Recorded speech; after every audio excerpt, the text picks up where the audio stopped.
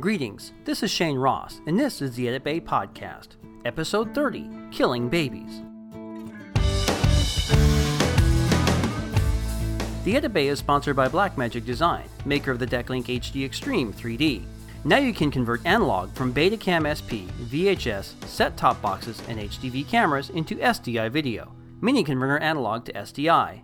Perfect for converting from analog video and HDSD component, NTSC, PAL, or S-Video to SDI video, with a choice to embed SDI audio from balanced AES EBU or analog audio inputs. Bring two worlds together for only $4.95. Blackmagic Design's mini converter analog to SDI. Blackmagic-design.com. Okay, you heard the title of the show, Killing Babies. Bear with me for a moment, I'll explain it to you. A few years ago, nearly a decade ago, I was cutting a friend's feature film and had just finished the rough cut. There was this one particular scene in the beginning that I spent a lot of time on, nearly a week. It set up the main character by explaining quite a bit of his current situation. The movie opened with the main character getting out of prison. While he is getting out of prison, we see him getting processed and going through all the stages of release, and during that, I intercut scenes from the incident that got him there in the first place, the thing that landed him in jail for 10 years. What happens is that when the main character is 18 years old, he was coaxed by a few friends into robbing an old man because they all heard that he was secretly really rich, but was hiding it. So they broke into his house, grabbed a couple of things that looked expensive, but really weren't, and tore apart the house looking for riches that weren't really there. The old man came home, saw the kids in his house, called the cops.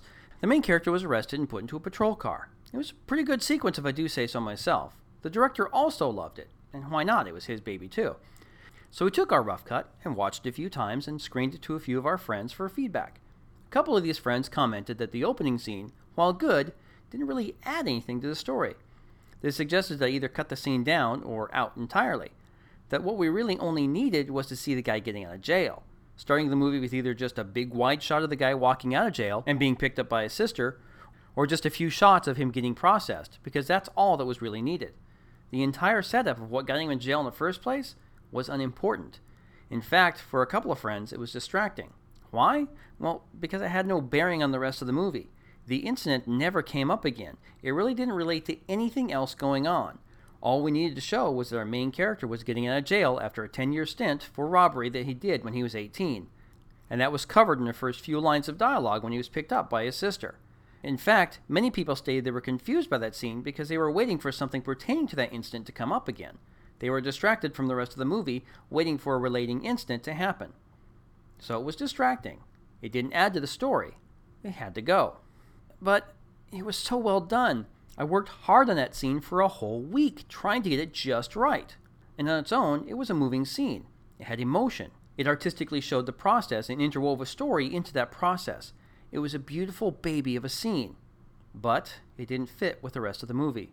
It stuck out like a sore thumb. Distracted the viewer like a big pimple on someone's nose.